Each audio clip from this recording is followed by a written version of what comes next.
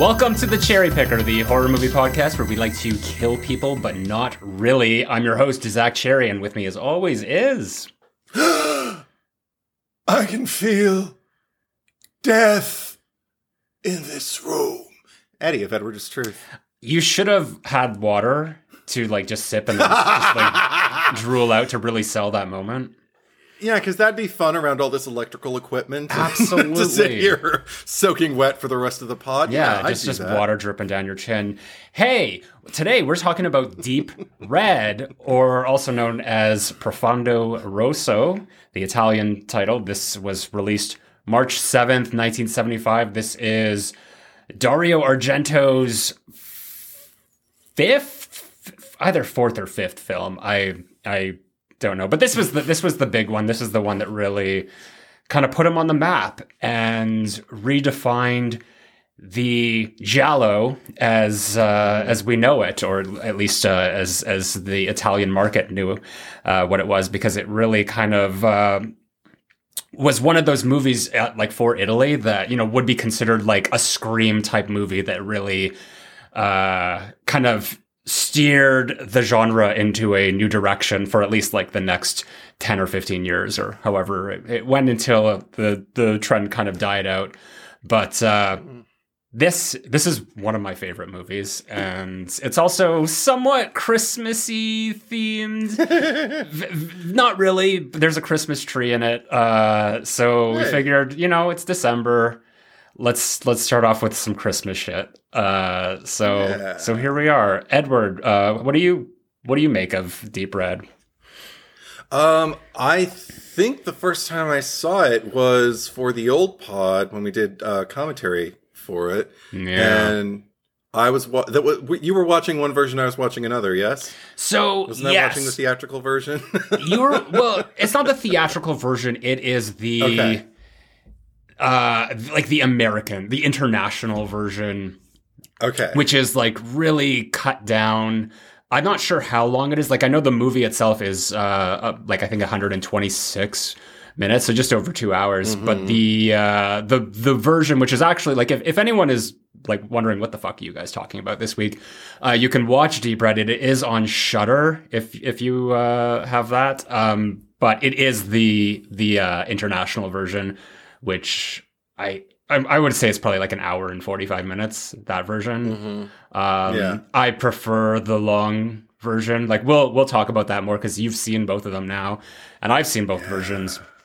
But we talked about it years ago, and that was your first exposure to it. I'd seen this movie since the mid 2000s, which is when I kind of got all into this weird shit.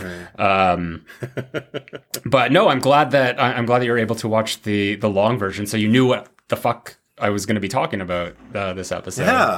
Yeah. It was funny to hear you describe things that weren't there, because I think we did this a few times with different versions or different edits of the same film. I think when we would do the commentary. Yeah, and this was for anyone not knowing what we're talking about, this was the old podcast that's just kind of was available on my Patreon years ago. It was kind of the precursor to what the Cherry Picker has now become. But I know that we did the Rob Zombie Halloween movies. We did all the Halloweens, but we got to the Rob Zombie ones, and you watched the theatrical cut. I watched the director's cut. So we were wait, what are you talking about? So that's just one example of just a movie where we were not on the same page, just in terms of the material that we had watched. I think it was only for Halloween too, because I had a Blu-ray disc that had, for whatever reason, the director's cut of the first movie, but the theatrical cut of the second one. Right. Don't ask me. But with this, returning to it, I have to say, I remember watching the international version or the American version the first time and feeling okay, this is pretty cool. And there were things I liked here and there. This time, oh my God. I got scared. I got intrigued. I kept just kind of covering my mouth, or just putting my hand to my chin and just kind of leaning in. And it was really compelling. I found it a lot more effective, this particular cut, this extended 2 hour, 7 minute cut. Yeah. Well, two things that are very interesting about the extended cut, like the real cut. First of all, is that it's like when these movies were made, like typically, I don't know if this is all Italian cinema or just like Italian cinema that is marketed for North America, because I think like at the time Argento really was trying to break into the international like North American market, and only really had success with Suspiria in that regards. But he would have like the main actor in this case is English speaking, but the rest of the cast are Italian, but they would all like read the lines in English. So there really is no version that exists of this movie that is like a pure dub of it, like just like the actual audio that exists, because they would just have everyone read the lines, but then they would go back into like post-production and they would get either like the dubbing, like if they were doing the English dub, and have the actors just come on and just like whoever the English speaking ones were and do that. And also David Hemmings, who is the star of the movie, who is English speaking, he would just redub all of his lines over. Right. And then for the Italian version, they would have the regular, in most cases, like the actors who played the parts do their own voices, not all the time. And then they would have like an Italian actor do David Hemmings lines as well. So there really is no like print of this movie anywhere in existence that is like the true voices. Everything is like a really bad dubbing. I mean, sometimes the dubbing is better, but I mean, like it's part of the charm of these movies. And because of that, the full version has scenes where it'll cut back and forth between there'll be speaking English, and then all of a sudden everyone's speaking Italian, and there are English subtitles. So it's a little bit jarring to watch. Like if you're watching the international version on Shudder, you're just getting the English version, which is fine. But the other thing that's like interesting about the long version is that there's a lot of filler. Like there's a lot of bullshit that's just like it's just long scenes of stuff that like understandable why it was cut. But the thing is that like every moment in this movie is so beautiful that it's just like it's worth it just to see the entire movie like in full, because of like just the artistry that was put into making it. So that's why I always watch the regular version. Can people access it somewhere? Like, would they be able to see it? I would just recommend, buy it. Like, Arrow has a beautiful 4K version of it. I know it's on Blu-ray as well through Arrow, but that's your best bet. If you want, if you don't want to spend a lot of money, you might be able to find like DVDs of it. Like my first exposure to it was remember Anchor Bay? Because Anchor Bay like did everything. Like they did all the Halloweens and stuff. They had all of these like international movies like Suspiria. They had Deep Red. So those were the DVDs that I originally owned and saw these movies on. And that's when those movies were first available in full. Because I think before like the early 2000s, you couldn't see any of these like the full versions of these movies. Like they were always just so hacked up by like American censors. Sure.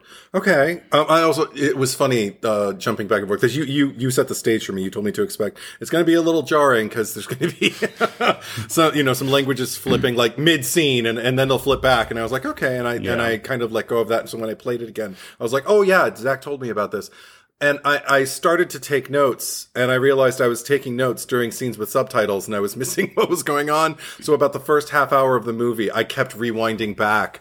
So like, because I would take a note on something and then I would go back and I just sit there and I just like watch it with, no distraction. Yeah. And I was like, I can't keep doing this with the movie. So after that, I was just really mindful that I only took notes when people were speaking English and I could look away. But it was interesting because there was only a handful of things that I remembered going in. Like I remembered, being in the square with Carlo and just the argument that Marcus has with him. I remembered, of course, the doll, and we'll get there. And we'll get there. I remembered Amanda Rigetti in the house out in the middle of nowhere. I remember that. I was just kind of like, oh, I remember this. I even remember the maid.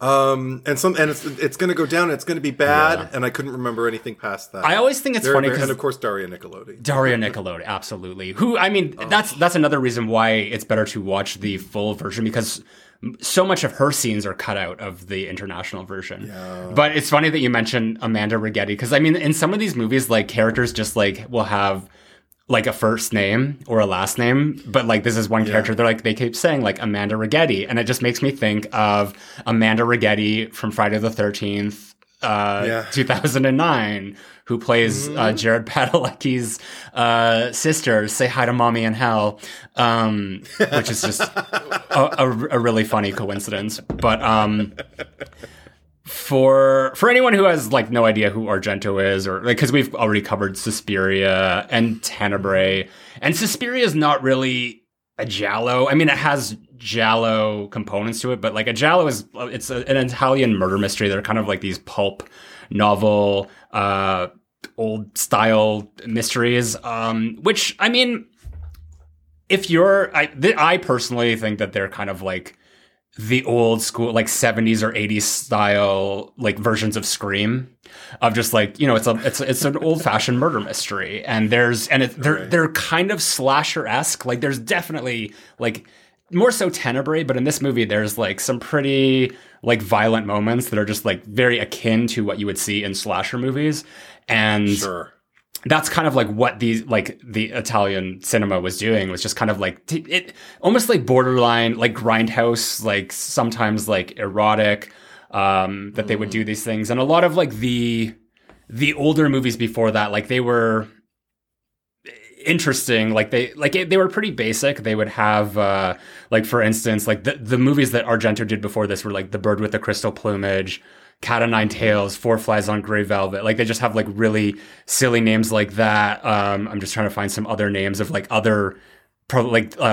something, Don't Torture a Duckling, Seven Bloodstained Orchids, Smile Before Death, like weird titles like that. And Deep Red, like I said, like that, this was the one that just kind of like came in there, and Argento kind of stepped away from like whatever the norm was for making these movies, and just like he got like Goblin to score it, and just like really introduced like new components to making these movies that just really focused on not just the visuals but also the sound.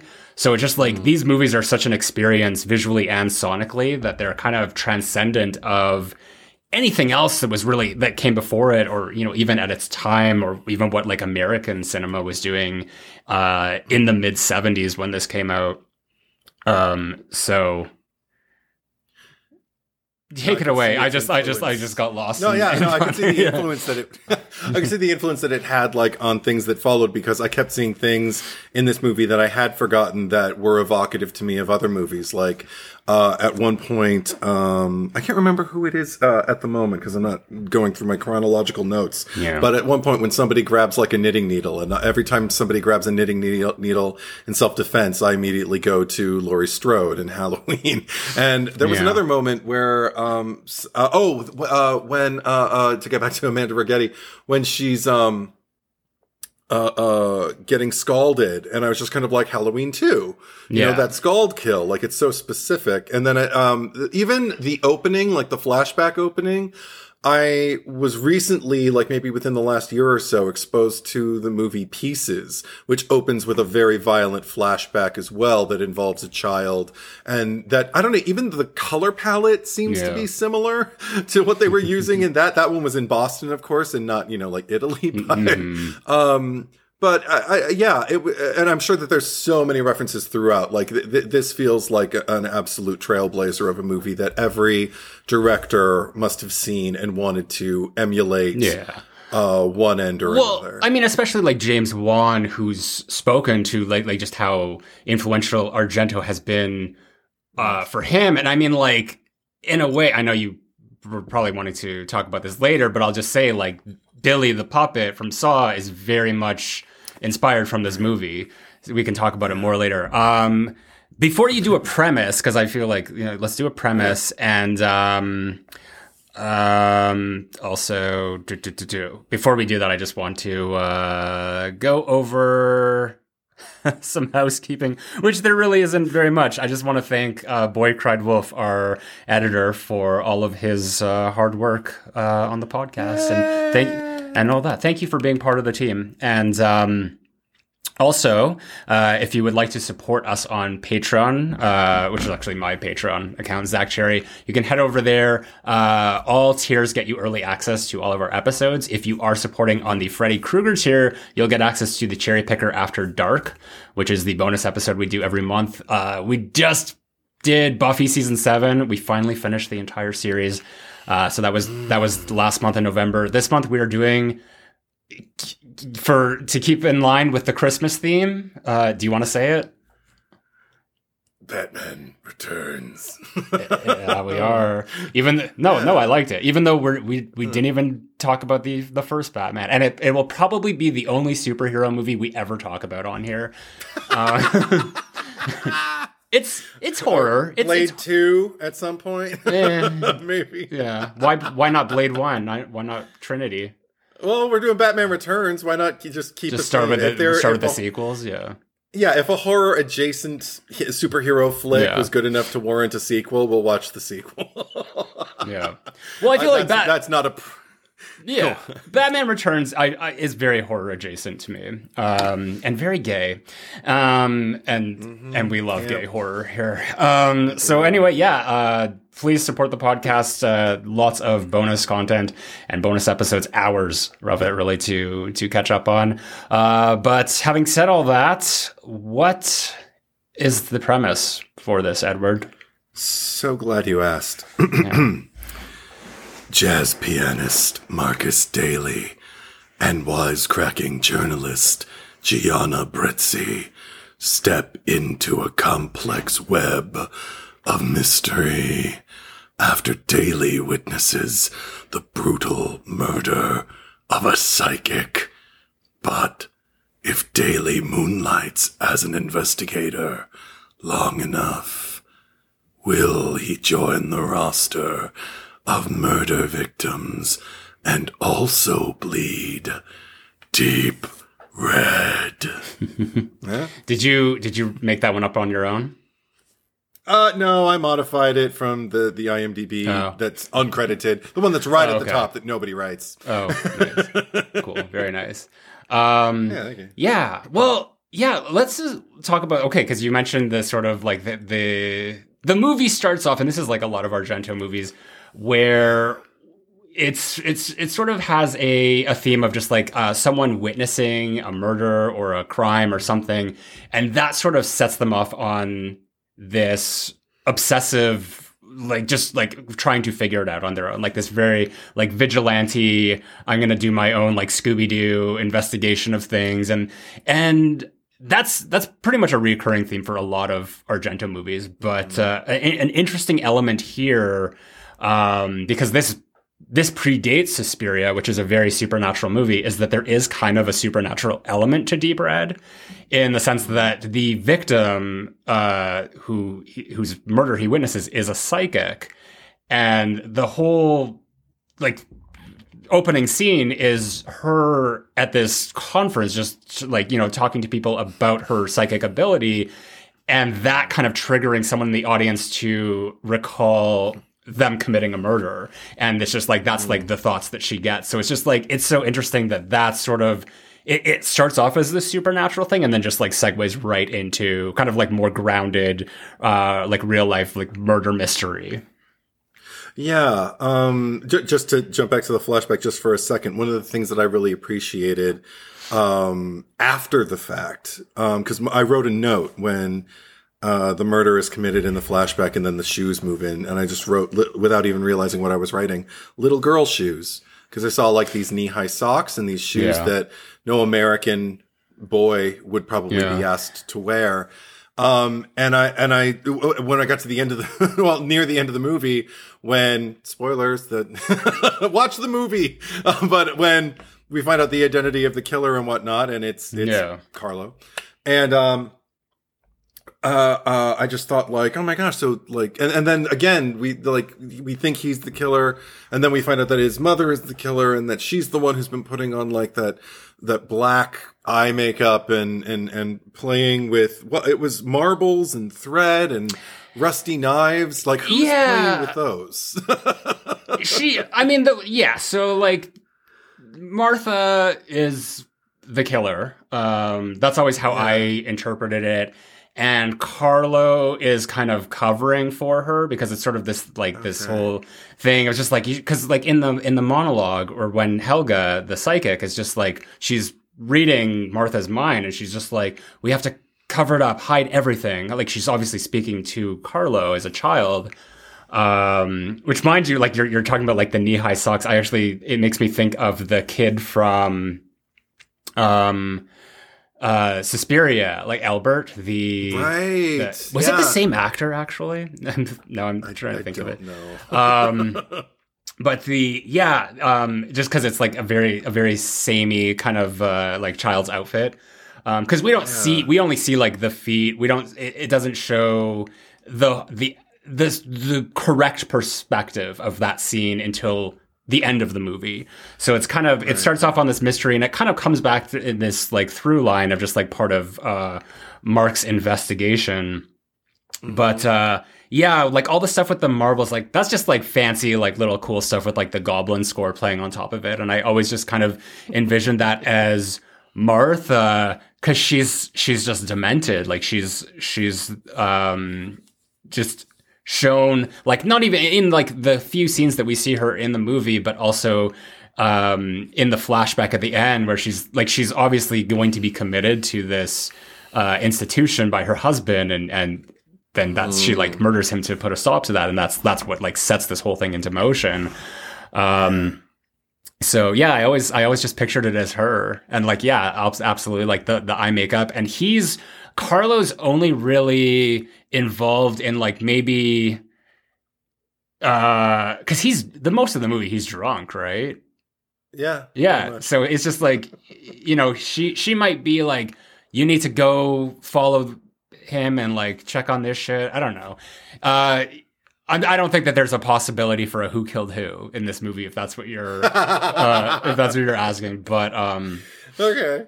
Yeah, it's 100% her. And I think that also that's what's interesting about her being the killer, is that she is kind of the OG. I mean, I don't want to speak to like maybe other Giallo before this that might have had like an older lady mother being the killer, but she is the original Mrs. Voorhees,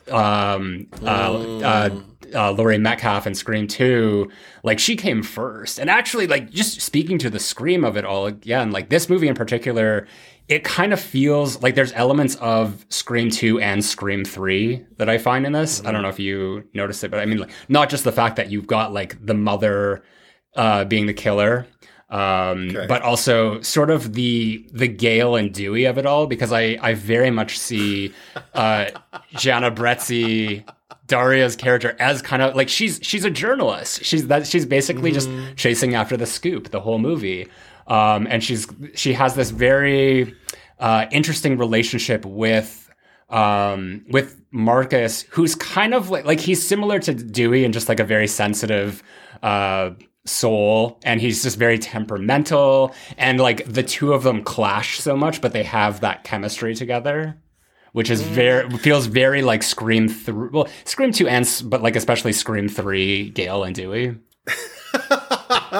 But also just in keeping like with its own thematics, this film, it's kind of like part of the whole wonderful gender fuckery tapestry of it all. Like, I really, I appreciated in retrospect, like when I realized like, oh, the mother is the killer, and we were led to believe that it was Carlo, and probably most people who were seeing this movie for the first time, like, believed that the killer was male. And, even just like little things throughout, like, I mean, like there's the arguments between Gianna and Marcus throughout the film also about like, these sexual roles that they play. I love the way he actually at one point like identifies his own particular brand of sexism to her. I wrote it down. I can't remember exactly what it was that he said, but it was something to the effect of women may be stronger than men when it comes to brute strength, but men are smarter. Men are more intelligent. When it comes to like rational thought, I was just like, oh, that's an interesting non-traditional take. It's still misogynist, but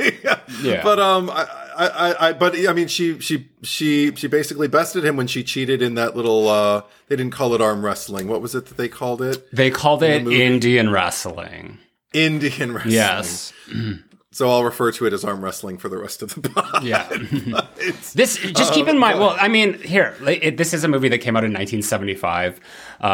So terms that are now problematic or outdated Defunct. or, we've talked about this before. We can't judge movies based on when they came out.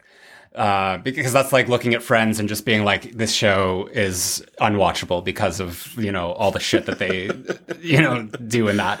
But, no, there's a lot of interesting things because like Argento always did play with kind of like these themes of gender identity. And, like when we find out like Carlo is gay and Mark goes to visit him at this Ricci person's house, and it's actually the person playing Ricci is a woman who is presenting as a man, and even has this like sort of like little fine mustache hair that I never noticed until I got the 4K print of the movie. Oh, wow. Like it's a real the 4K is amazing for what they do here. But she also has the thinnest neck I've ever seen on film, I think. Yeah. Well, she's very. How does she swallow? Anyway. Very slender. How do you keep your head up? But he would always do things with that. He would always kind of like surprise. Like he might have been because I said I don't know if they've had like mother killers before, but I mean a lot of the killers in his movies are revealed to be female. So it's not like it is very balanced in that way. There's like everything. There's a lot of those arguments that they have throughout the movie. Another funny thing that I noticed with Mark, which actually Eric pointed out to me, is that the entire movie he always has a cigarette in his hand, but he never gets to smoke it. Like whenever he's like about to like light it or anything, like it doesn't happen. So it's just like there's this constant battle that he's going through of just like trying to light his cigarette, and it just does not work out for him. Right. Also, there's another thing that I can't say Kubrick necessarily took this and was influenced by it, but it did evoke kind of like memories of The Shining for me in terms of just like the Overlook Hotel and the way you don't really know where anything is and the way walls and doors, full on disappear and then reappear and things like that. Right. I didn't necessarily have that with The Space so much as I did with just where we were in time. Because, and I don't remember some of these. I think a lot of this might have just like been put back in. Maybe I don't know, in this particular cut, but cause suddenly there's a scene after, Carlo's mom sends Marcus to find Carlo at Ricci, and we see what I just wrote as this androgynous young person at the door, and then I found out, Carlo's lover, and you're supposed to be male Cole, whatever. But then suddenly after that, Carlo and Marcus are playing piano in a club that looks as though it's locked in the 1930s. It looks like that painting. The diner corner, whatever that's called. Yeah. And I mean, there's a woman with a full-on kind of like bucket hat that I would associate with, like Fay Wray and other screen sirens of the 1930s and stuff like that. And it doesn't look like anything else. I mean, because the general look of the film, I'd probably attribute to a very 1970s look and feel. But every now and then, Amanda Righetti's another good example for me. Like when she comes on screen with that hairdo the first time, I'm thinking like late 50s, early 60s hair flips before ironing your hair went into fashion. Like she looks very, very much like Trapped in Another Time as well. So I don't know. And then the score also just feels really eclectic to me, and I couldn't tell if that was intentional or if it's also a feature that's like particular to this specific cut. Maybe you can speak to that. Here's a question. Do you find that the score kind of sounds like the Halloween theme? Like kind of like a similar maybe tempo? I mean, there's more nuances to it, and like little like screeches and stuff, and like it gets more. It's very rock and roll, but there's just like I guess like the main like like that. Oh, okay. Yeah, when you put it that way, I can see that. I feel maybe the Halloween score is a little bit more, for my taste, effectively suspenseful than this one. This one, I was actually kind of like bowled over by the examples of the music cues. But like the music cue upon entry into Helga's place after Carlo toasts. Oh my gosh, there's so much. Well, there's Carlo toasts the scream in the night as this potentially raped virgin. It's just whatever. Hail to you. But then there's a cue in Helga's place that sounded smooth and almost kind of bossa nova to me. Like there's a jazziness. There's a jazziness to it. Like some of the music in this like straight up feels like it's from a porn movie.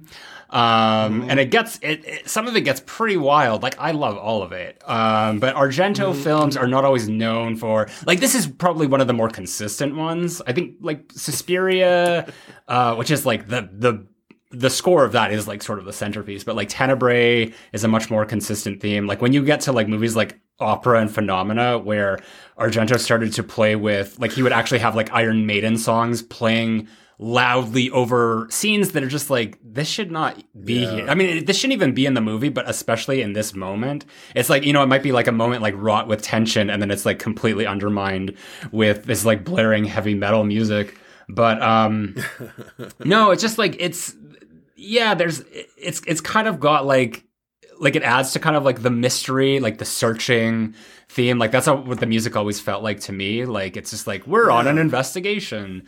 And it's really fun that way. But I did want to speak to just like because you were talking about like more so like the time, like the place and time. Because that, I mean, first of all, that diner that's set up there, or that piano lounge or whatever, which is really cool because it is like a painting. Like this movie has been kind of like been said to be like a moving painting, but that set in particular, because none of the people in there are moving. Like if they are moving, they're moving very slowly.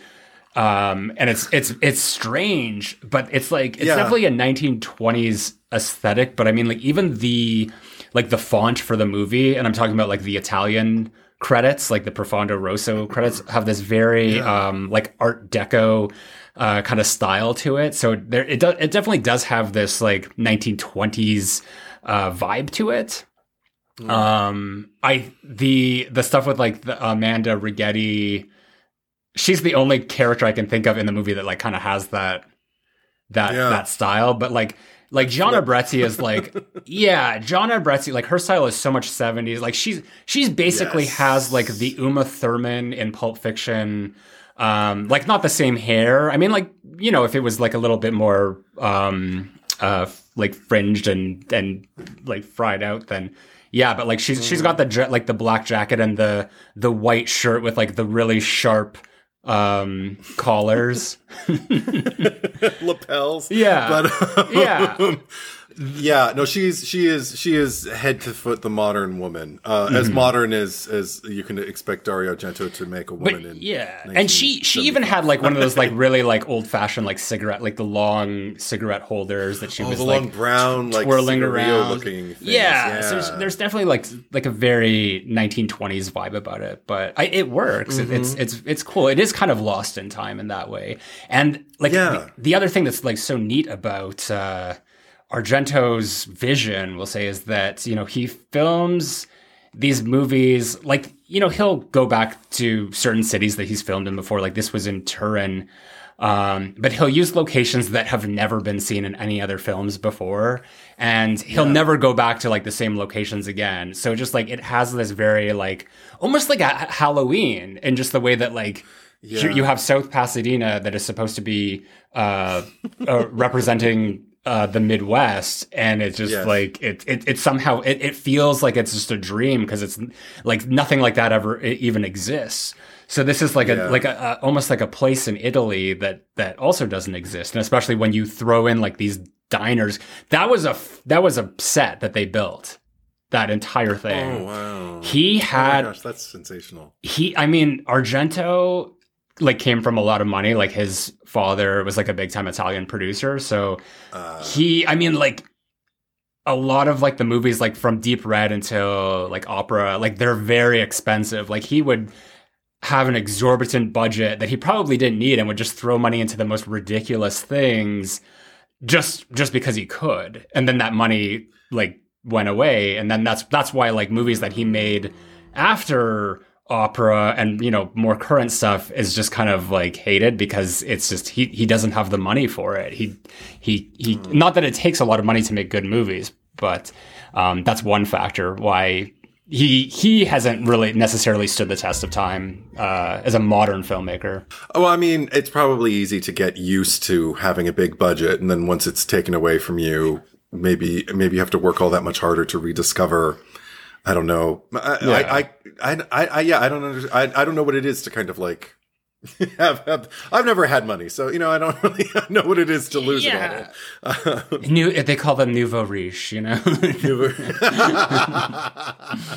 But they drape themselves in furs and wear fancy jewelry. They're pathetic, but really they just don't know any better. Well, I mean, he's a brilliant filmmaker. Jawbreaker, by the way.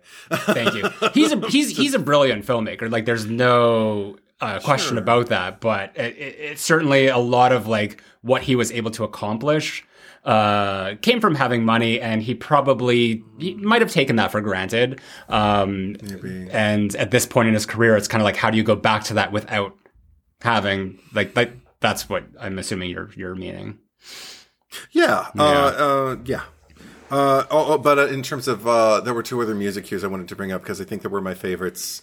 Aside from, actually, what? I don't God damn it. I can't have favorites. I don't know what it means, but you can't rank. You can't have favorites. I can't do anything. Yeah. I'm just really a fan of, it's what the movie opens with those children with the la la la's and everything, and the nursery rhyme, yeah. I dig that because it's kind of got like a music box, like a horror music box quality, like like a Candyman or a Hellraiser thing, or a Poltergeist is what I thought of. Yeah. Just because I mean, there's times where I listen to that, it almost sounds like a little Christmas children's choir, just going la la la with little chimey, xylophone playing in the background.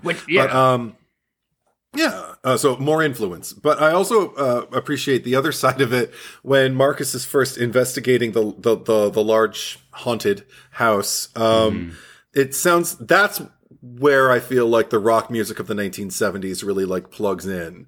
And I mean specifically of the 70s, like we wouldn't consider it rock now. It almost sounds folksy now, but in the 70s, I could see parents going, turn down that racket, if you were playing that from your bedroom as a kid. And then later, when he's alone, when Marcus goes back to the big house alone at night for, whatever reason, because movie's got a movie, there's all of a sudden this... Yeah, he had a reason. But all of a sudden there's this like 1960s psychedelic Moog sound that's going on, this synthesizer. I don't know if it's a Moog specifically because I know which one you're talking about when he breaks through the wall and sees the skeleton. And he's climbing down and everything like that, and it's just psychedelic is the word. Like all of a sudden, it's like the world is just kind of like breaking apart, sonically. And I wanted you to know how much I really appreciated the ride this time. Because I mean, you used the word filler earlier to describe a lot of the stuff that was restored into the film. And for me, I mean, for someone who loves subjective cinema as much as I do and who loves behavior-based cinema as much as I do, if I just spend more time with these people, just kind of watching them do things, it was never filler in the sense that I felt like I was bored and I was just kind of like, could we just get to the thing? In fact, no, not at all. Made everything more charming. It actually enhanced the experience for me and made it seem more like there's more of a signature across, this film by Argento and by everybody he was collaborating with, actually, the actors and the creative team. And it just made it a much more poignant, if that's the word, or singular flavor. Yeah. It's when I say filler, I don't mean like anything in terms of just like it doesn't add to it. It's just like it's things that don't really have anything to do with anything, but they absolutely do enhance it. And that's part of what I love. Like what I love so much about the movie is sort of that dynamic between them. And I really wish, like, if I had a complaint about this movie, which is very few and far between. Like, this is a perfect movie to me. This is a 5-star movie. But I would have wanted more Daria Nicolodi. I would have wanted more of them together doing this investigation. Like, there were even moments where he said, like, no, this is something I have to do on my own, yada, yada, yada. Or even if we had gone off with her and, had her separate storyline of just seeing her investigating into it. Because the scenes where they're together are electrifying. And especially when they're at that school at the end, like that moment that's actually in the trailer when there's the classroom with the chalkboard that's like swinging and there's the hangman on there. And then you hear her and she's just like, wait, did you hear that? And he's like, what is it? I don't know. Also, by the way, I was talking about this with Eric, because it's not Daria's voice, sadly, unless you watch the Italian version, but the actress who does the dubbing for this also did the dub of the character of Olga in Suspiria.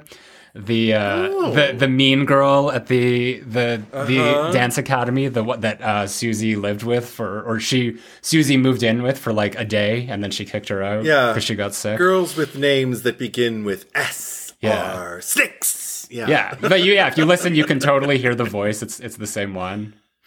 She's like, hi, awesome. Everybody. Like, you must be the eyewitness.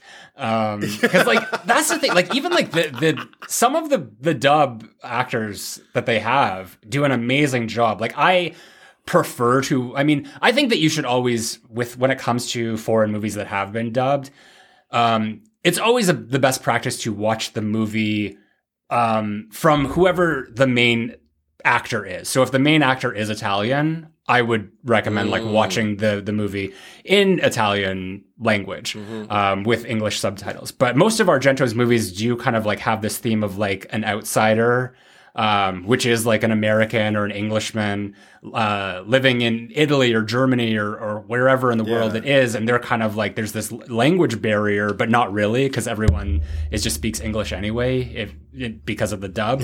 But it's always so much more interesting. Like it's funnier to me to like hear some of the bad dubbing over, like that's just the way I remember it, rather than just listening to the Italian version. So I'll always like prefer to watch the English version. Like there's another Argento movie called Sleepless, which has some particularly atrocious dubbing. And there's one scene where this girl, for whatever reason, at the beginning of the movie, goes to pick up her friend from a train, like a train station, and she leaves her car running in the parking lot with the keys in it. It's raining, and she's gone from her car for like 5 or 10 minutes. She comes back to the parking lot. It's gone.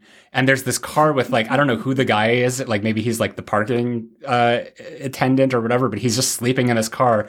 And she's just like, where's my fucking car? Where's my fucking car? And it's not like, it just does not match at all. And he's like, how should I know? Maybe someone moved it. And it's like, it's so bad.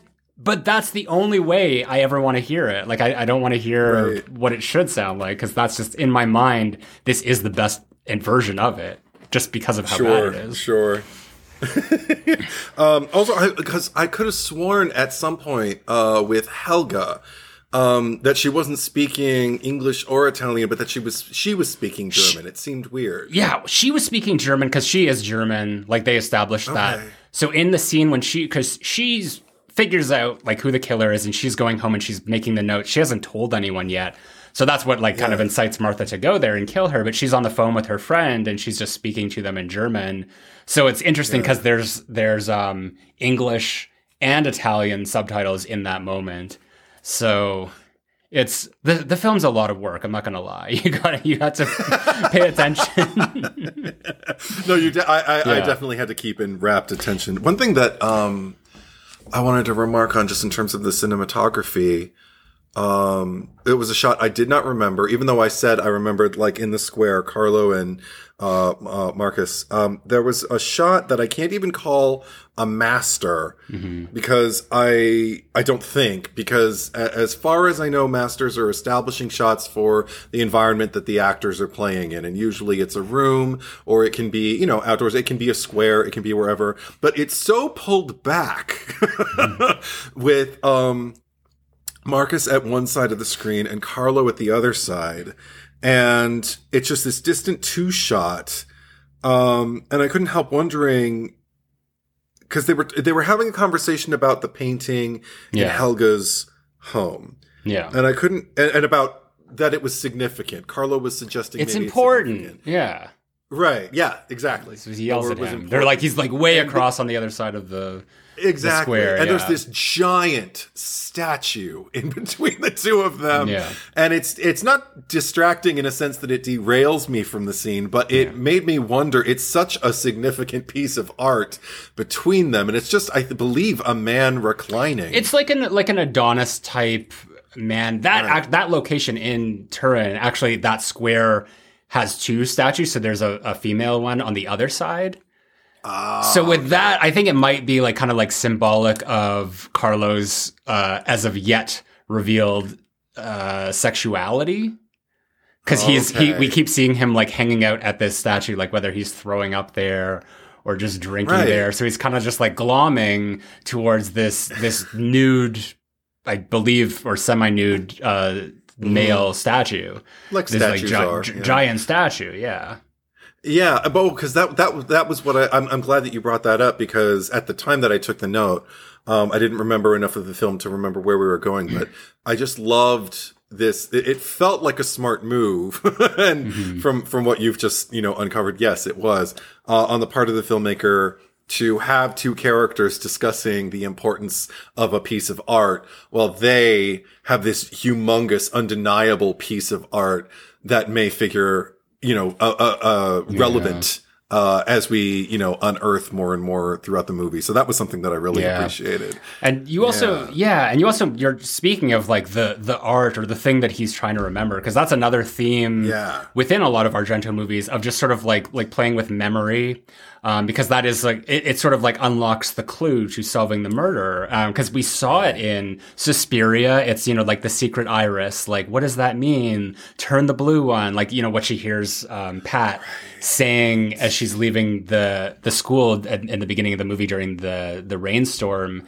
So it's like this thing that just like continues on throughout the movie. In Tenebrae, there was the moment, it was kind of like more so towards the latter half of the movie when Gianni, the assistant, because he witnesses the murder of the murderer and he doesn't realize what he sees, so he has to go back there and like before he figures it out and gets killed anyway. But the thing that's so interesting about this one is that the movie actually reveals who the killer is in like the first 10 minutes or so. If you're like if you're looking for it, if you're like a keen observer, because it's and I love how it's all like the blocking is so good as well, because like he's walking down the hallway and he's just sort of like looking left and right, because there's paintings and there's mirrors, and she, like Martha, is like hiding in this sort of like alcove, and you see her, like what he sees is her reflection standing with all of these other faces,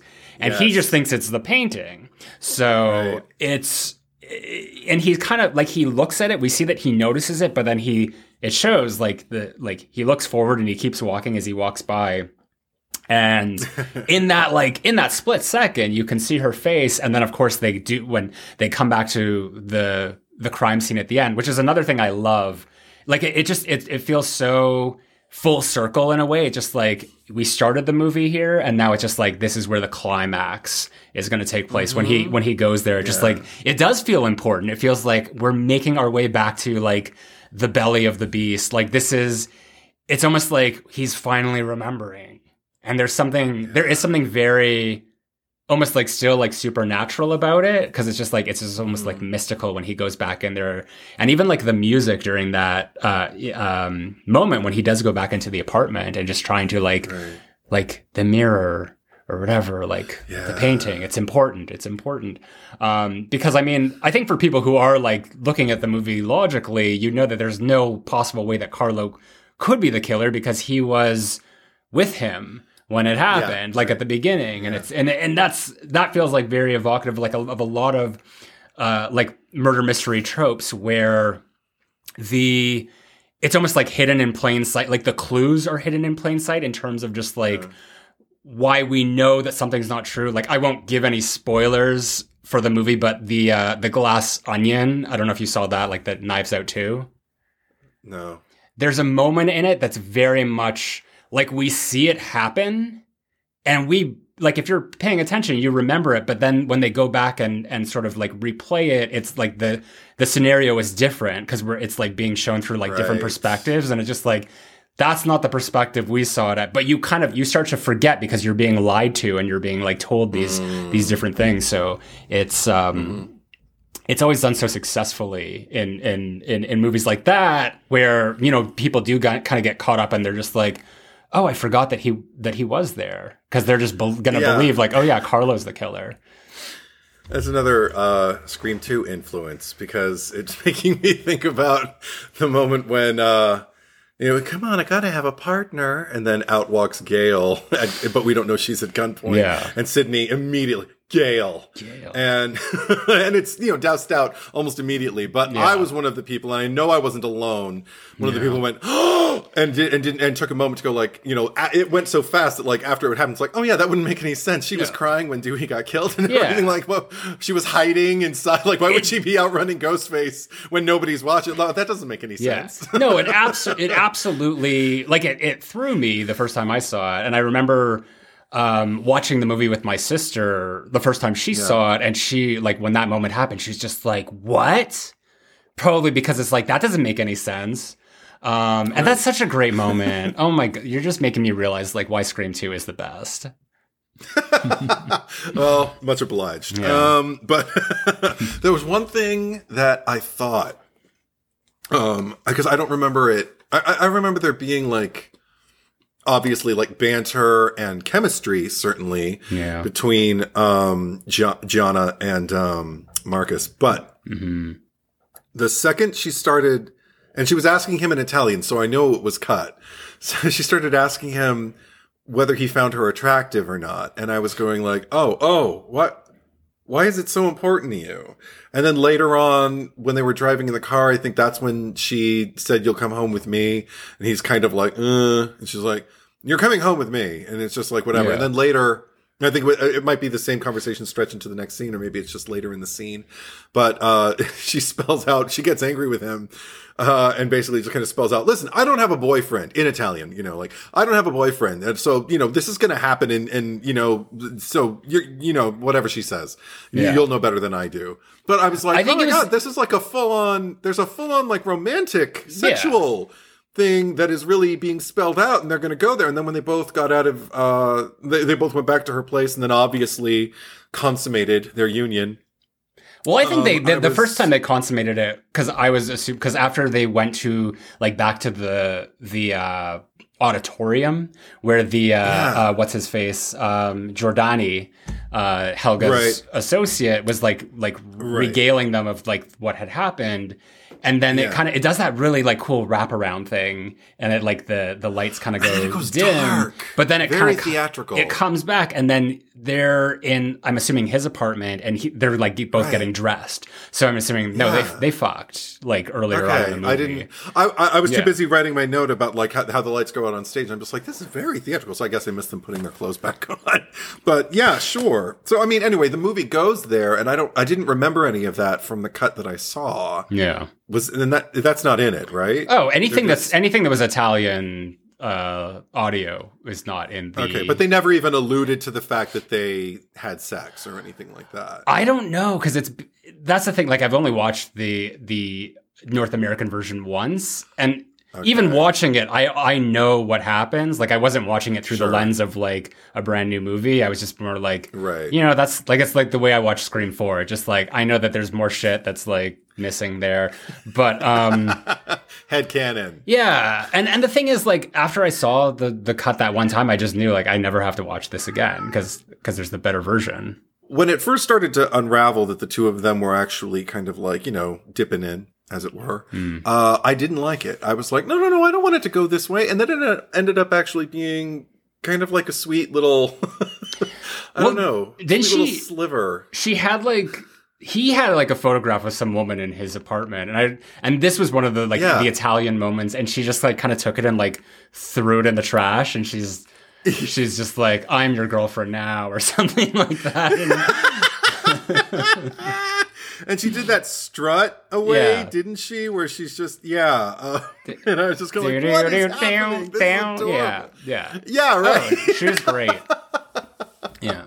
I mean, again, anything to see more Daria Nickelodeon, anything. But I really, I don't know. It ended up being kind of endearing. Like, at first I was just kind of like, oh, you don't need him. Because honestly, on the face of it, I'm not really that taken with Marcus on his own. He seems to be, and this is odd that it's an issue with me. This usually seems like something you'd probably take issue with a character for. Okay. But I think he seems like very, very passive and very, very observational. It's not that he's not proactive, but it's that even when he's being proactive, he's doing it so incredibly silently, and it doesn't feel like it's in an intrepid way or like he's scheming or anything. He's just kind of like following his instincts, but not, they don't even seem all that keen. He's just kind of going where the water's warm. Yeah. That's the impression I get from him as a character. And that's why her as like this firecracker, it does create such a great balance between the two of them, because he's just kind of there like,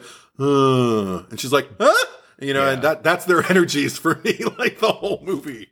The Argento is not known for like, I mean, he's not known for writing like great characters at all, but like, I mean, Gianna is like an exception to like the female characters that he writes, of just sort of like actually being like independent and like having their own agency and being interesting as well. Because I mean, Daria was also she played Anne in Tenebrae. She was Tenebrae's final girl, and she was such a nothing character that she is what we would call like a final girl by default. Like, she is the epitome of a final girl by default. So it's always interesting to just, because she shows up in so many of his movies, because I don't think they were officially married, but they were an item for a while. Like their daughter together is Asia Argento.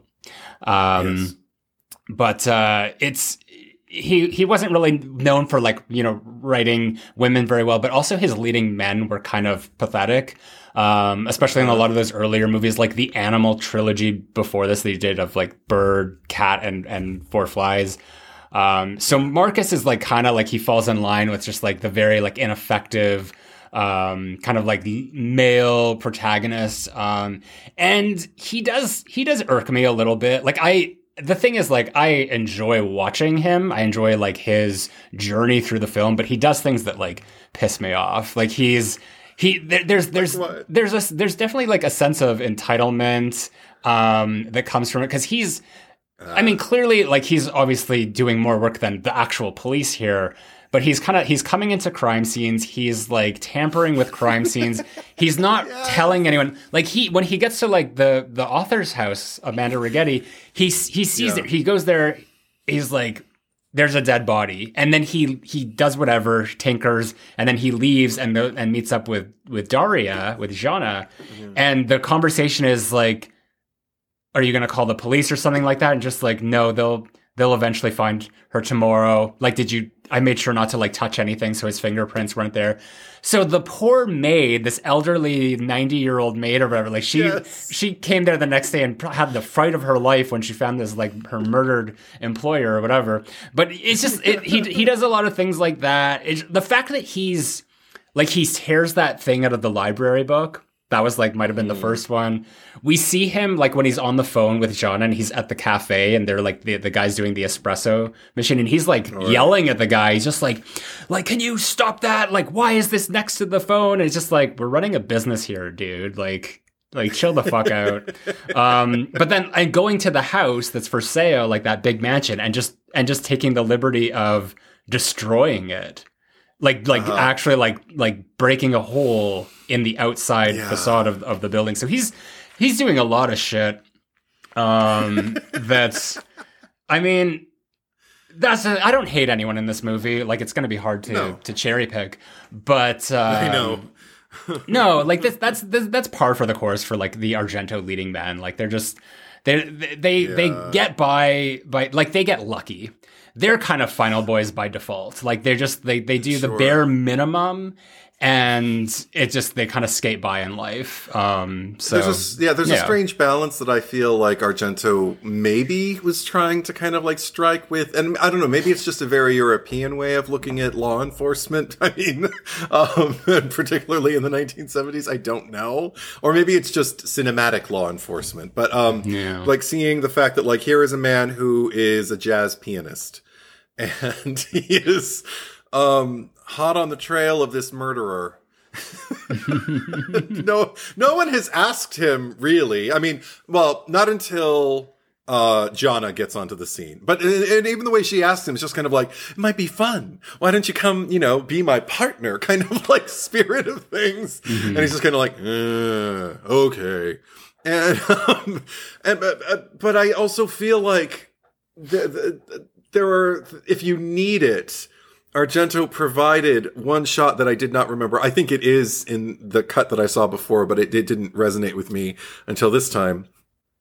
When they're in Helga's place after she is killed, and there's a person dusting for prints in her home. Yeah. And I noticed, I had to run back because just rewind it to see, like, were they wearing gloves? And they weren't. They were just holding like a handkerchief up on something. I don't remember if it was a lamp or a bulb or something, but they were holding it. And I'm like, if you drop that kerchief, or if something slips and you drop the kerchief, your fingerprints are now going to be all over wherever their fingerprints are. And you've just completely, contaminated the scene. So obviously, like, these people need help.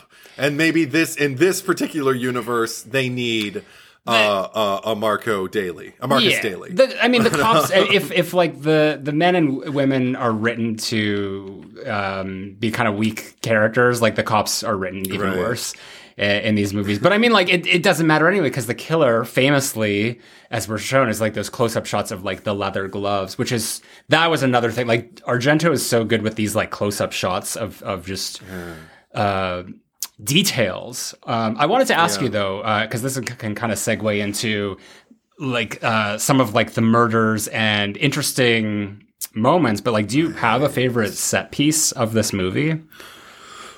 Ooh, see, you ask me that impromptu, and I have to think. Okay, you answer your own. Well, let's go through them, because like obviously the first one is the Helga murder. And this is a scene where it's the crashing through the glass and sort of like the cutting into the neck, which has been, I mean, again, mimicked in so many other horror movies, like even Scream 4 as well, with Olivia across the way from Jill's house. But that was such a great moment.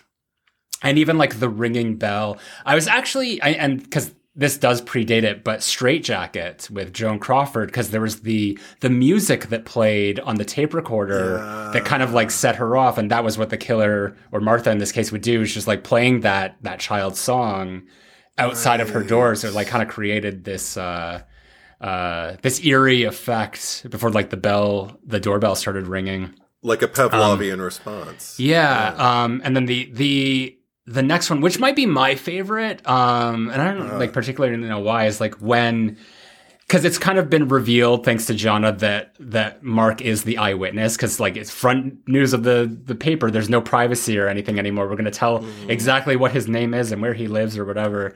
And just like the scene of like him at home playing piano or like practicing piano, and then the killer kind of like the camera does like such amazing things in this shot of just like kind of like flying through the curtains, the killer like walking on the rooftop and like just the dust falling and just seeing the shadow coming closer and closer hallucinating when I saw like it looked like sawdust falling on the piano, and I wrote a note like, Zach, did I see sawdust falling on a piano?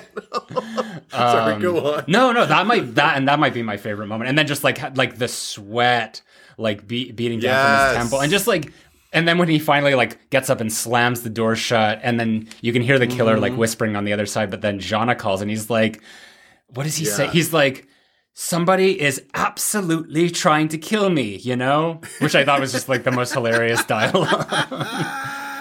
Yes, absolutely. We've got the scene at the Amanda's house where she sets up the doll on the noose, which is one of the key art design. I think the key art design for the photo, which then segues into like the power being cut out and like the birds, the flying about, which then segues into the moment that you talked about with the drowning or the scalding in the hot water, which was then taken and used in Halloween 2 for the nurse kill. It actually, you know what? That's probably my favorite set piece while we're on it, because it's also got that tragic. Because as soon as it happened, I was like, "Oh, I do remember this." Just her arm reaching over to the tile. What do you think she wrote? Because she wrote like "it was," and then there was like, because we didn't see what the rest of it was. So what do you think she like? Does she know Martha personally, or is she just like, it was a woman, or? I'd like to think that everybody knows Martha, and that she... okay, no, that's the thing. That's the thing, because everyone does know Martha, because when Marcus goes to visit her the first time, she has photos, which was actually the actress, like real photos of her from earlier in her career. And she said, like, I used to be a famous actress. So now that I think about that, she might have just been like, it was Martha, whatever. That celebrity. That famous Italian actress who just went crazy and disappeared. Nobody knows what happened to her. Oh my gosh. So if it happened to you, you'd be like laying there like, it was Alyssa Milano, or, you know, whoever it was. Like, just like some actress at random. Like somebody Alyssa who you Milano, know, and you're just trying to let them know, you know, it was Audrey Hepburn. You know, as I said on my Holly Golightly poster. But that tragic loss, like, because you knew that the steam was going to leave the room, and knowing that somebody was going to have to keen enough eye, and luckily we're in that movie where somebody does. Yeah. But, yeah, I think that was my favorite subject. Because also everything that you mentioned, like, I felt bad for the bird, like the bird that got killed. The kamikaze bird that just like flew right into the needle. Oh, the kamikaze bird, and then the other bird that's just kind of like looking really distraught all of a sudden, and just everything about that was one of those moments where I was legitimately tense and scared for what was going to happen, because I remembered an element of it. Yeah. Do you think the old lady was killed too, the maid? Because she came back the next day, and then there was sort of that scene with it. I know. Yeah. It left it very ambiguous. The last thing of the scene. Yeah, the last thing of the scene is like something moving or something like that, right? And she goes to investigate it. Because, I mean, that's... I think... Well, who might have been there? That might have been Carlo, who, like, Martha had sent to kind of, like, follow up, because how else would they know that Giordani, because he was in that scene... had figured, because he said, I figured out who the killer was, and then he went back to his house. So that led Martha to go there. I mean, like, if you had to, because he was obviously an accomplice to her in some form or another, but well, what do you think he went there? What was his express reason? I think it was just to get intel, just to make sure, like, what did they know, sort of thing, just like keep tabs on shit. But so you still think he was in league with Martha then? I think that he was. I don't think that he killed anyone. She even said at the end, like Carlo didn't kill anyone, as she said. But that he was actually kind of like proactive in moving around and hiding as much as she was. He just didn't do any of the killing. Yeah, she was just getting, or he was just getting info for her. Like a winged monkey. Yeah, but that then leads us into the next set piece, which is the puppet one. Which, God, such a famous scene, which is the inspiration for Billy the Puppet and Saw. Like, Saw in and of itself, we talked about it when we covered that episode, is an homage to so many movies of the 70s because they had the Black Christmas, like the eyeball in the closet, and Billy the Puppet just being the puppet in this movie, which is just, it makes no logical sense that this thing is able to like burst through the door, walk towards him. Ooh. But it's just such a creepy moment that doesn't make any sense, and it's great. I think the nightmare aspect of it, the thing that you would never want to be that person in that room, because what if? It doesn't, never mind whether you believe or not, what if this magic if is enough? Like, if it's scary enough, I think it doesn't need to be rational. It doesn't need to make perfect sense. Like, well, how would she know that it would go toward him? I'm like, no, it did. That it just did because it did. Yeah, that's how she knew. And just the giggling, and then the figure just like darting out from behind the curtain. Yes, no thank you. Yeah, and the teeth. Yeah, the teeth smashing on every surface, which is a callback to a conversation that he had. I forget if it was with Gianna or Carlo, where he's just talking about like how when he plays piano, it's sort of it reminds him, or just like makes him feel as if he's like bashing his father's teeth in. And then that also leads to, there's another thing when they go to the school, there's that graffiti on the wall that says "Kill your mom and dad," right, in the bathroom stall. I think the little girl put that up, but she was disturbed. Yeah. That lizard with the pin in it, fuck me. But that in and of itself, never seen that before. But here's another point against Marcus, because when he sees the picture in her room, he goes up and he like full on like grabs her arm, like he could have dislocated it, and the dad's just like, whatever, she's a little monster, but like roughing up little kids, like you're gonna add that to your resume. Yeah. Oh, no, and then also, like, when he discovers the mural, like, he starts scraping away at it and everything like that. And we get a little montage, but he doesn't. Yeah. I mean, okay, I wanted to ask you, Zach, if that were you and you found, like, this little mural that's, like, kind of, like, incriminating or whatever, and you just start scratching away, would you leave any edge that you couldn't scrape off of that wall, like, unscraped? Like, I would have gone to the whole thing. I mean, I'm a pretty compulsive person, being a Virgo and control freak and everything like that.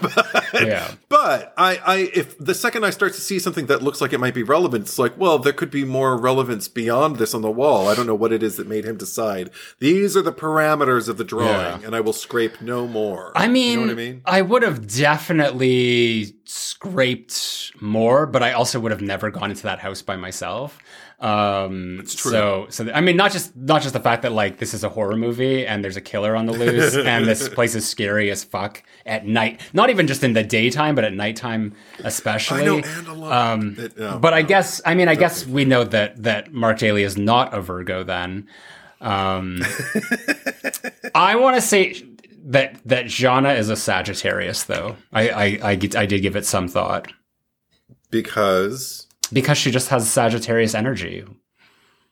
Okay, and what does that, for anybody who might be listening for the first time, how do you define very energetic, very adventurous, very feisty, very fun-loving and free-spirited. Yeah, celebratory. That's a big key. With her, I mean, I don't know that like the school would be really a set piece. Like if you like, you know, continuing on to like him getting dragged by the thing, but another that's definitely a set piece. That is which is also foreshadowed earlier as well when they're driving by like some sort of like construction thing or something. But the moment where she goes up, because she's like, I'm gonna go call the police, let them know that we're here, and she goes into that room that is pitch black. Like, it just, like, inky black all behind her, except for that little window at the top there. And the light is just on her and the phone. And then you hear that whisper, almost like of the killer, just like, Gianna. Yes. Creepiest fucking thing ever. If I was in a room, a dark room, alone, seemingly, and I just heard my name being spoken from the corner, absolutely not. Yeah. No, never. No, but and then the final kind of like murder, as it were, is just like the back in the Helga's apartment, or just like back out into the lobby of the elevator, which is just so much fun. Yeah, the decapitation. I mean, it was interesting to me to see like this mother-son duo suffer so excessively, it seems.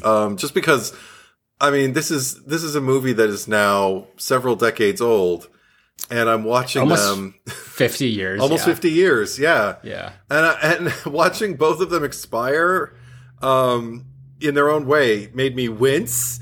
And I was just sitting in my bedroom, and I just went, "Whoa!" like out loud.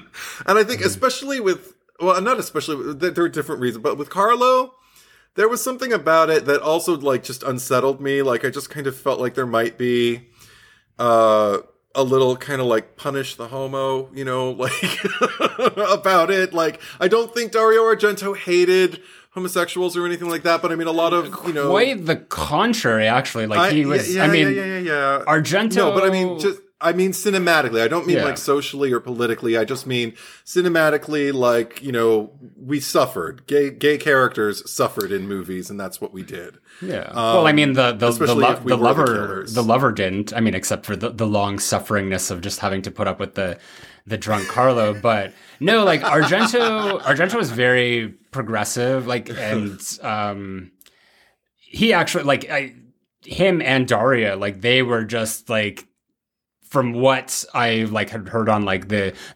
special features and commentaries when they would discuss sort of their relationship, because they were kind of like pop stars almost in their own right in Italy, just like film makers and stuff, because she collaborated with him on like writing on Suspiria and stuff. So they were very progressive.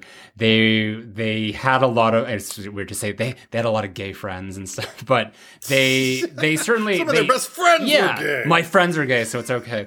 But you know, he definitely had some wherewithal to like put that representation in there. And I don't think that anything in any of his movies is depicted in a way that is like problematic or anything. Because like even in Tenebrae, you have the lesbian lovers.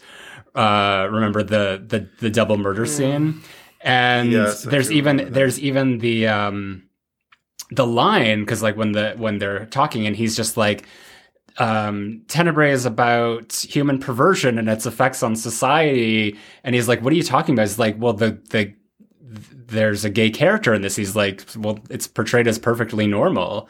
I don't see what the problem is. So just like, and a lot of people like attributed Tenebrae as being like Argento's response to the people who criticized him about things like sexism and possibly homophobia, if there were, you know, instances where he was accused of that. So I personally didn't see it at all. The way that I see it is that it was representation regardless. Like there were so many people in this movie that were murdered. One of them just happened to be gay. That wasn't like, and every single one of these people suffered a lot. Yeah, but every death was very traumatic. In its own interesting way. All I can say is none of the other deaths kind of made me think like, oh, of course, because I don't know. And the demographic in particular, like I said, I'm not accusing him of anything like personally or politically or anything like that. I'm just saying like, this is the way it struck me, particularly, you know, what was going on in a lot of cinema at that time. We weren't heroes per se. Yeah. And this character wasn't. And I understand that, you know, the villain needs to be taken down as well. But it was just something that occurred to me. You know, it was like, oh, okay, we reserved a little extra for this character. And I don't believe it's because he's gay, but it's the fact that it is happening to a character who also happens to be gay. I'm like, okay, I clocked it. Doesn't mean I'm seeing something like I'm seeing the truth or anything like that. But I also don't think I'm seeing things that aren't there necessarily. Yeah. And I'm not, and again, not accusing any kind of intentional messaging or anything like that. I think when you make films, especially like as, you know, kind of like subjective and dreamscapey as Argento does, I think a lot of things just kind of like fall through the cracks or find their way on the screen. And, you know, you may not even be conscious. I don't even see Carlo as a villain. Like, he was a child who was corrupted in a way by a mentally unstable parent who became his only parent, who traumatized this boy as a child. And that's how he grew up and lived the rest of his life. And even in a way, Martha is a victim of a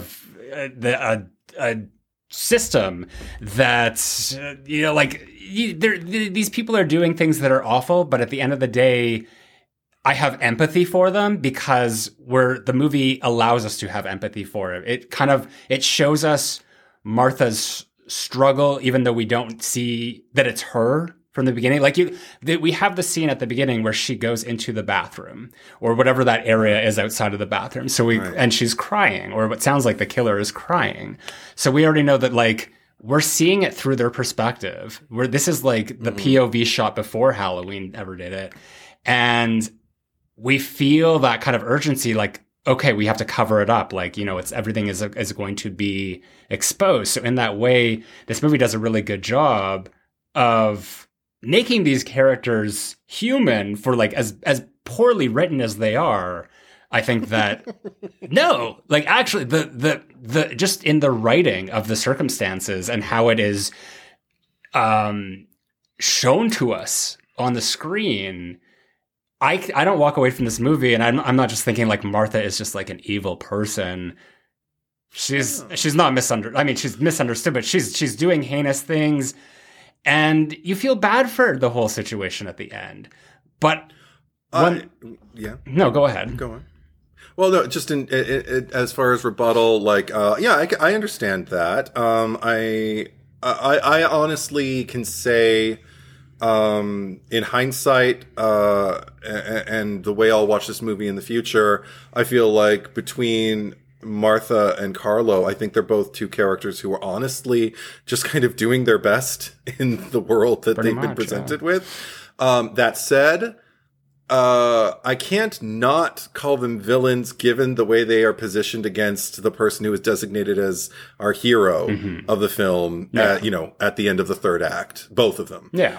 So I see your point, but I also see mine. Yeah. So, well, that's fair. I just know that there are other Argento films where there is a killer who is just full on deranged and just an asshole or a bitch or whatever. But for the most part, it's just there's probably things that have not aged well, just in terms of the way that mental illness is portrayed in movies. Sure. But it's still, in a way, I think it's important because we're not just.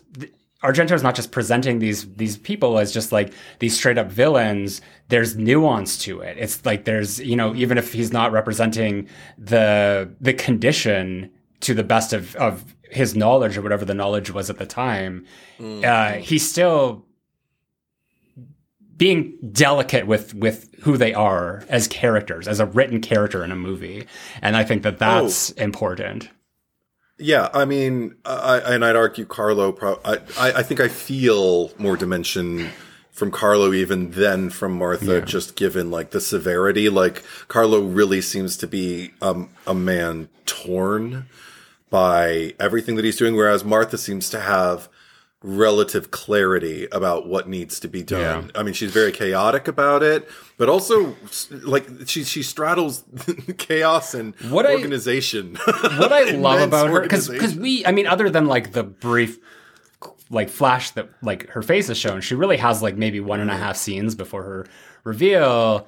And it's just one of those things, we're talking about an urban legend where it's just here's Rebecca Gayheart, where it's just being totally chipper and peppy and almost ditzy in a way, and you've got Martha who's just I'm the killer, but I have to make it seem like I'm just this eccentric older lady who's once had very fame needy. And and also I don't know if you notice, but when he knocks on her door, she opens it and she's almost shocked. She's just yes, she's just oh my god, he's on to me. And then he's oh, I'm a friend of Carla. She's oh yes, come in. And then just totally playing it up. And just being the engineer or whatever. She's a pianist engineer. She's working it hard. In back in that day, that reveal would have been shocking because nobody would have seen it coming. Right. Just because it's like, it is a character that is very hidden in plain sight, who just is not like presented as a threat at any point in the movie. Like the next time we see her is when he calls her, and he's just like, he's very dismissive of her because he notices something, and he's like, oh yeah, I'll call later, and hangs up on her. But her death at the, like, just the decapitation, because that was another thing, like at the beginning when you quoted Helga, we talked about like the water coming out of her mouth and dripping down the chin, because there's kind of a motif of that in this movie, because it happens during Giordani's kill, because he's like has the tea that he's sipping, and that like kind of pours out of his mouth and on the sweater. And then with Martha, when she gets the chain caught around her neck and decapitated, there's that nasty like throw up or whatever that comes out in that last moment, which is just so unpleasant. I was trying to figure out what her look was evoking for me, and I came up with a term that I think I'm going to stick to anytime I refer to Martha: film noir kabuki.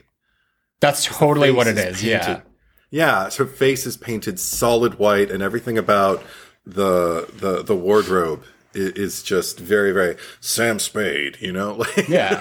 She's got a brown raincoat and a leather hat, and just like she's looks like a ghost in the last scene there, because she didn't have that heavy makeup on when we first saw her. Like she was made up, but not to that extent. So it almost makes me think of like the Betty Davis and Whatever Happened to Baby Jane, or just like she would never take the makeup off. She would just every new day she would just put on another layer of makeup because it was part of the character. I will say, unless you have anything else to add, that one thing this movie does as well that I just absolutely love, which is another Argento flourish, is that the movie just knows how to end. It just ends with this decapitation, and he's staring. We see his reflection in this pool of blood. It's very much like like the end of Suspiria. Like, you have been watching Suspiria, when she bursts out of the building, and even Tenebrae of just like Daria Nicolodi just screaming into this doorway as this thunderstorm is going on behind her.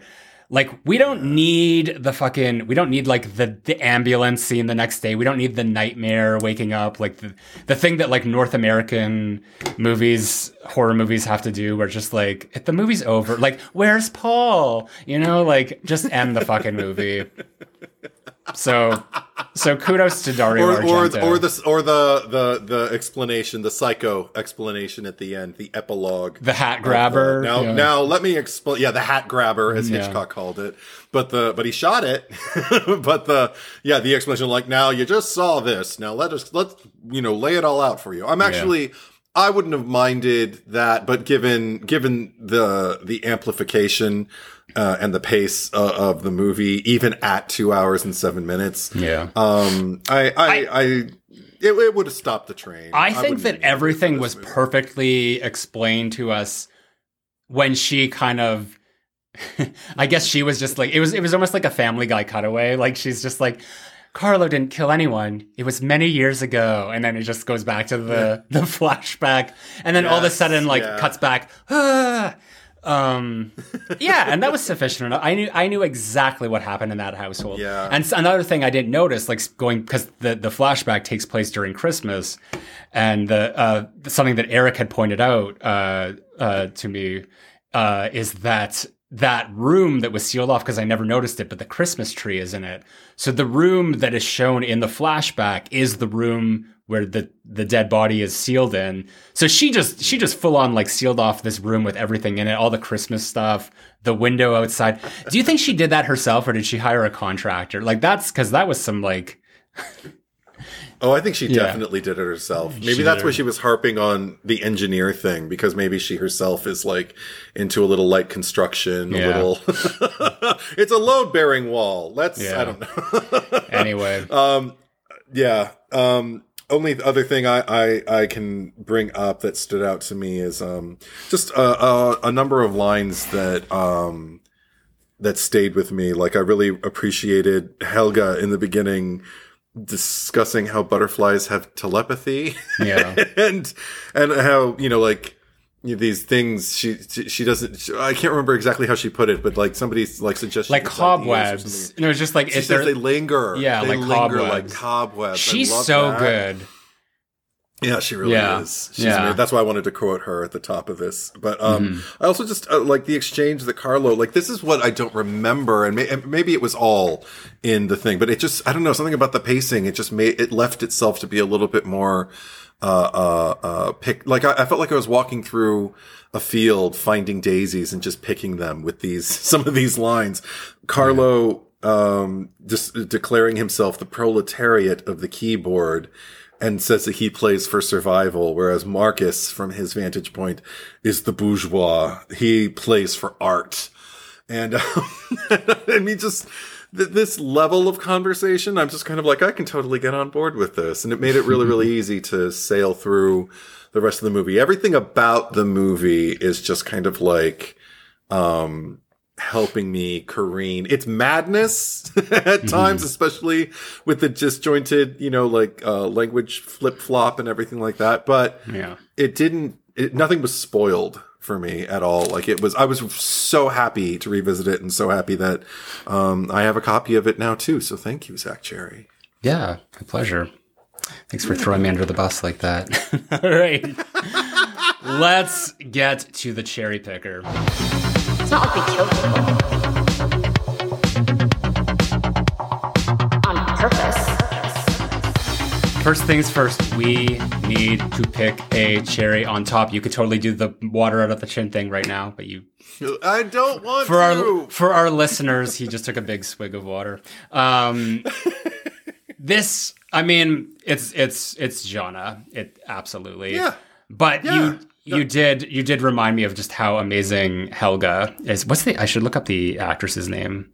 I didn't write it down. Plays her, because she's excellent, and she's kind of like, if we're looking at this in Scream terms, she is the Drew Barrymore of the piece, the Janet Leigh, if you will, or the Judith Myers, such a young girl. What have you? Or just say such a young boy. Maka Merrill, if I'm pronouncing that right. But yeah, Helga Ullman. Yeah, Helga Ullman. But yeah, absolutely, Daria Nicolodi. And this is, of all of the Argento films that because she was basically in all of like the big ones throughout the 70s and the 80s, and this is her best performance of, even though it's dubbed, but even like the physical performance as well, like it's superb. So her spirit is undeniable. Everything that goes on behind those eyes and everything, you want to be in the room with her. She is even though I did find fault with the fact that as a journalist in this particular cut, because I do believe they were talking in Italian, she wants to leave the case. She wants to go on holiday with him to Spain. And I'm like, but you haven't solved the case yet. And she's getting ready. They have that talk about Lebanon, and he's afraid of planes and stuff, which I actually found pretty endearing for him. Yeah. Like, he's afraid of flying. I don't know. Did you... And it's funny that you mentioned the Gail Weathers Scream 2 moment of her walking out in the whole Gail. Did you think in the moment when he was knocked out by the killer, and then he wakes up lying in front of the house and it's on fire, and she was kind of sitting there because she's looking up at the fire and she has this very sinister look on her face. Did you think that maybe she was the killer in that moment, or they were like kind of revealing Not at all. her? Yeah. Not at all. But it's too much. It's played in that way though. Like, it's played to make her look suspicious.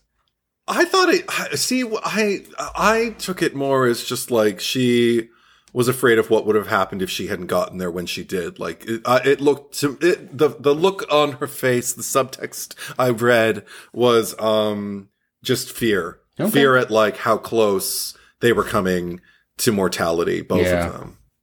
So, okay. That's all right. Anyway, so last week on the Cherry Picker, we asked you who deserves to die the most in They Live. I nominated Holly Thompson. You nominated blonde-haired cop. And across Patreon, Instagram, and YouTube, the very close 333 for Holly Thompson versus 365 for your bullshit nomination. Oh, you were respecting my decision. Thank you. Sucked says, though there are many reasons to vote for the blonde-haired cop and Rowdy Roddy harasses Meg Foster from the start, it always hurts my soul every time Meg Foster kills Keith David during every viewing. And no matter how seductive Meg Foster's crystal eyes are, I can't help but not trust her when I see her in movies. She was Evil Lynn after all. Dylan Jameson, Holly got my vote. I remember my first viewing of this and how pissed off I was when she killed Keith David's character, so much so that I had to pause the movie to walk around the house for a breather before I could finish it. 30 Seconds to Marshmallow.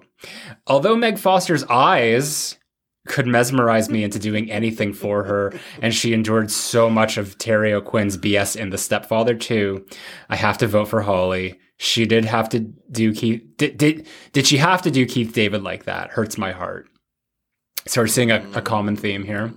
Silent Saturn, Roddy Piper might not know how to act or how to be charismatic or even how to properly flip someone off, but what he does know is how to fill a pair of jeans. So I vote for Holly because she did not seize the opportunity to get him out of those jeans and make this film at least somewhat interesting.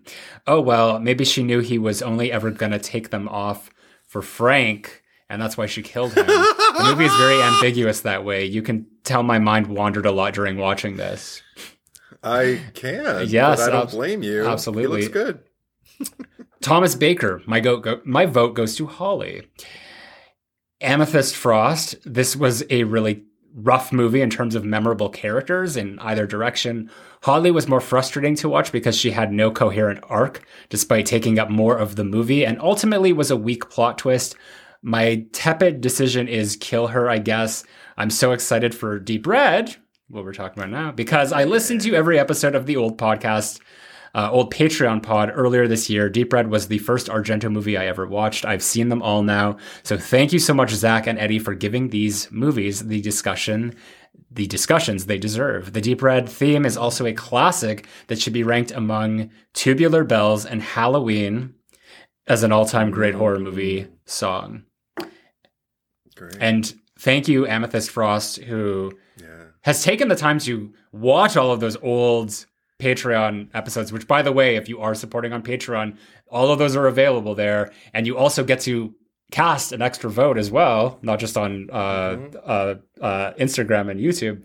But Amethyst Frost did the spreadsheet, which you can access if you go to our YouTube. I'll just plug the YouTube now. If you're new to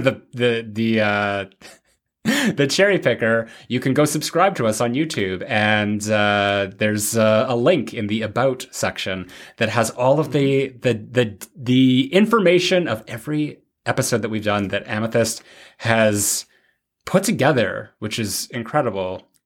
And there's fun trivia there as well. Notable facts, yeah. Notable facts. But yeah, I guess there's a running tally. I haven't looked at it in a while of who is winning between you and I. I think it's you. Yeah. Maybe you've been on a tear lately, but Also, if you are new to the podcast and you are watching us on YouTube, you can also listen. The RSS feed link is in the descriptions down below. Next up, Andy Bryan says the cop is just trying to talk down what he perceives as a crazy person before he hurts someone. Holly Thompson is actively hindering the resistance movement. Holly should die first, preferably before shooting Frank. I mean, technically, the cop is one of they. Yeah. So we're not talking about like an innocent who has absolutely no idea what's going on within the system. So just putting that out there. Aeon 2 Flux. Dude, did anyone see that hillside he tumbled down because of her? Jesus. And then Rob Rangel. It did look like it hurt. Rob Rangel, I voted based off vibes. I voted for the cop. So it seems like that's what most people voted off of was vibes, because I don't think a lot of people have seen They Lived. So you basically won because of that, because of vibes. So well, As long as you're diagnosing. Yeah. How many people do you think have seen this movie who are going to be voting for it? I don't think a lot of people have seen this. Like this, I mean, Suspiria is the only movie that's really commercially successful in North America. And even when we did that podcast, it didn't set the streams on fire. So nor did Tenebrae. So I imagine it's probably going to be another vibe episode, possibly. All right. Well, I thought about this, and you were right when you said earlier in this pod that it's not really like a movie replete with despicable people who deserve to die. Mm-hmm. So the only one who I can think of, just because I just think he survived too much, and I would have loved to have seen to see Jonna really be the final girl, at the end of this movie. Yeah. So I'm going to choose Marcus Daly. Just for all the reasons I mentioned, kind of nebby or nebbish. Whatever the word is. Nubby? I don't know. Whatever it is that just kind of sounds plunked and, inactive and barely motivated, but motivated enough to kind of feel entitled. Yeah. Yeah. I'd kill him. And I'm going to nominate, we didn't even talk about this character really, and I had to go to the Wikipedia to make sure that I was picking the right character. Police Superintendent Cal Cabrini, which I believe is the one. He is the one in charge of this investigation. And he's mostly just I think he's really in just three parts. He's at the part when they're coming over the apartment. He's just more concerned about eating his sandwich, getting crumbs all over the place too. We see there's this random scene in the middle of the movie where it just shows them at the police precinct. He's not interacting with any of the actual characters of the movie other than I guess his partner or whatever. And I don't even know what they're doing or talking about. It might actually be one of those Italian scenes that was cut out of the North American version, but there might be something with a vending machine. I don't even remember. They're just not doing their job. And then he shows up at the end to shoot at Carlo, and they're chasing after him. Arguably he might be the reason that Carlo gets, caught on the little hook thing. Right. So, I mean, just for being an incompetent police officer, and if maybe we're onto something here, the cops are the prime pickings for the cherry. We'll find out next week, right? Yeah. But no, it's funny because I thought for just a moment, since we're I know we're close to ending, but I just thought for a moment about what if I did Carlo's father, and I'm just I think he was just doing his best too. I mean, it's not an easy thing to decide, or I don't know what the nature of their marriage was or anything like that, but I mean, everybody's just doing their best in that family. I can't send any of them down the river, I mean, they had a lot of money. that's what I think. Yeah, nice. That's enviable. But that's about it. I wanted to so basically choose someone who is not good at their job and refuses to do it well, or someone who has no business doing a job and is running around pretending to be a cop or a detective or both. So, yeah. I mean, that's the thing. That's the thing. All these old Argento movies, it's hard to find. There's the characters are just too. I don't want to say lovable, but I need all of them. Yeah, I get it. I get it. Except for one. Yeah, if we have to pick one, that's the thing. We have to pick one. That's the name of the game. Yeah, that's right. Anyway, you can vote your heart, vote your conscience. Like I said again, Instagram. It is at the Cherry Picker Pod. Go follow us there. Also on YouTube, as I already explained. Edward, where can they find you on social media? You can find me on platforms like Instagram, YouTube, Letterboxd. You can't find me on TikTok, but I'm there. Edward is Truth, one word, traditional spelling. How about you, Zach Cherry? We're still taking up airtime for your TikTok that you don't use. Literally a fraction of a second. You can find me on YouTube, my main channel, Zach Sherry, ZACKCHERRY. I'm on Instagram at RetroBitchface, all one word, and Letterboxd, Zach Cherry, same spelling. And that's it. Yeah, I'm not doing that other thing anymore. So, with that said, what have we got going on next week? That's a really good question, Zach Cherry. What Christmassy thing have we got going on next week, Edward is Truth? Is it the one where give me a hint. What color is your shirt? Black. Wait. No. What? Wait. What? No. Hurry up, We're come not. on. I don't know, just say it. Black Christmas. Oh, we are doing Black Christmas. 2019. I forgot. No, I'm joking. What? It's the original. I wouldn't do. I would say. not do that. We're not ready for that again. I would sooner do 2006 than 2019. I agree. But yeah, we're Black Christmas original 1974. Oh. Thank you for watching. Thank you for listening, and we will be